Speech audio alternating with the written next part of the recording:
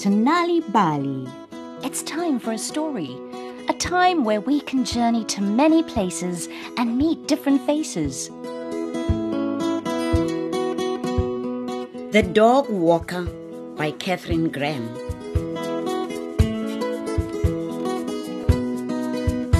My aunt is a dog walker. I know that might sound strange, but that's what she does for a living. She walks other people's dogs. Sometimes when I finish school early, Mama lets me help Auntie Vanessa. There are 5 dogs that she walks every afternoon. Princess, the French poodle, is white.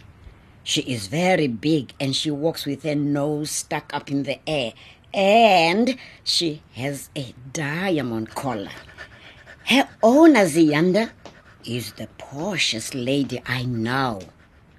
Pepper is a small black grumpy dog.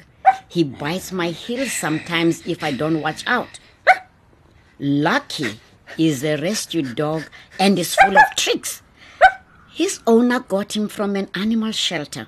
Nobody knows for sure what kind of dog he is, but he is friendly and he's the one I like the most.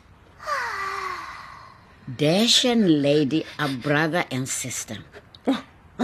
They are quite big dogs with light brown coats. They are a real handful because they love chasing balls and squirrels. Sometimes when Auntie Vanessa and I walk down the street with all 5 dogs, people stop and stare at us. You have quite a few dogs. Some of them say, I just smile and say, don't worry, they're not ours. One day, I was helping Auntie Vanessa. I was holding the leads of Princess and Lucky. Auntie Vanessa was having a hard time keeping Dash and Lady under control and avoiding Pepper's nips. On our way to the park, a cat streaked past and Dash and Lady went bounding after it, barking their heads off. Pepper, Princess and Lucky followed them, and all the dogs' leads got tangled.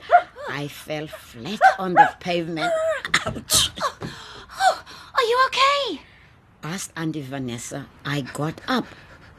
My knee hurts, but I'm fine. Oh. I dusted myself off. We unraveled the leaves, and that's when Auntie Vanessa noticed something. Oh, Princess's collar is missing, she said. My auntie and I searched high and low for the diamond collar, but we couldn't find it anywhere. Oh, what will Princess's owner say? Moaned my aunt. Zianda likes her dog to look smart at all times. The dogs were growing impatient, tugging at their leads. We gave up the search for the missing collar and walked to the park. Auntie Vanessa threw a ball for Dash and Lady. They sprinted across the park, fighting each other to see who would get to it first. Pepper made a huge poo, which Auntie made me clean up with a plastic bag and a stick. Yuck. Then Pepper made a friend, and they spent the rest of the afternoon running after each other and sniffing each other. But Princess refused to join in the fun. Her ears drooped and she lay down under a tree. I knew she was sad because she'd lost her special collar.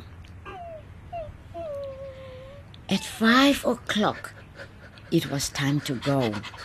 We dropped the dogs off at their homes one by one. First Pepper, who tried to bite me as we opened his gate, then naughty Dash and Lady. Auntie Vanessa wasn't sad to drop them off. We only had Lucky and Princess left. Auntie Vanessa was dreading telling Zianda that we had lost the expensive collar.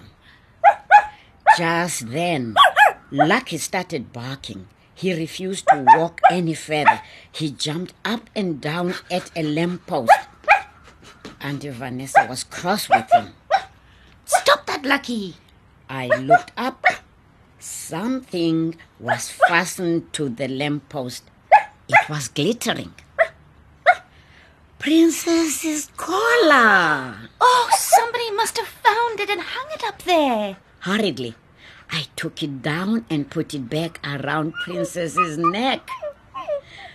By the time we opened Princess's gate, the poodle was looking much smarter and happier than before. Auntie Vanessa told Zianda the story of how we found the missing collar. Oh, that old thing. Laughed Zianda. They aren't real diamonds. They're just shiny plastic stones. Auntie Vanessa laughed too. She was very relieved. We waved goodbye and went on our way to take Lucky home. Good dog, Lucky. I petted his head. His tongue hung out of his mouth as he panted. He looked like he was smiling. His tail wagged all the way home.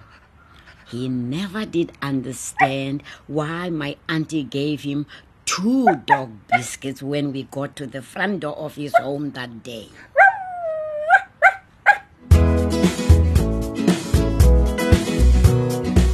And so we come to the end of Nal'ibali, told by Sindiwe Magona with Diane Simpson and Leon Fisser, produced by Cassie Lowers and Vion Fenter. Did you know reading and telling stories to children at home can help them become better learners at school? Stories also show children how different characters deal with challenges in everyday life.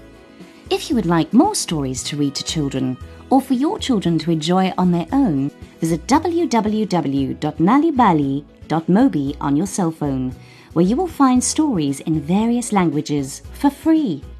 You'll also find tips for reading and sharing stories with children to grow their potential. Look out for the Nal'ibali newspaper supplement with great stories and activities available in major newspapers. You can also find Nal'ibali on Facebook. Story Power. Bring it home.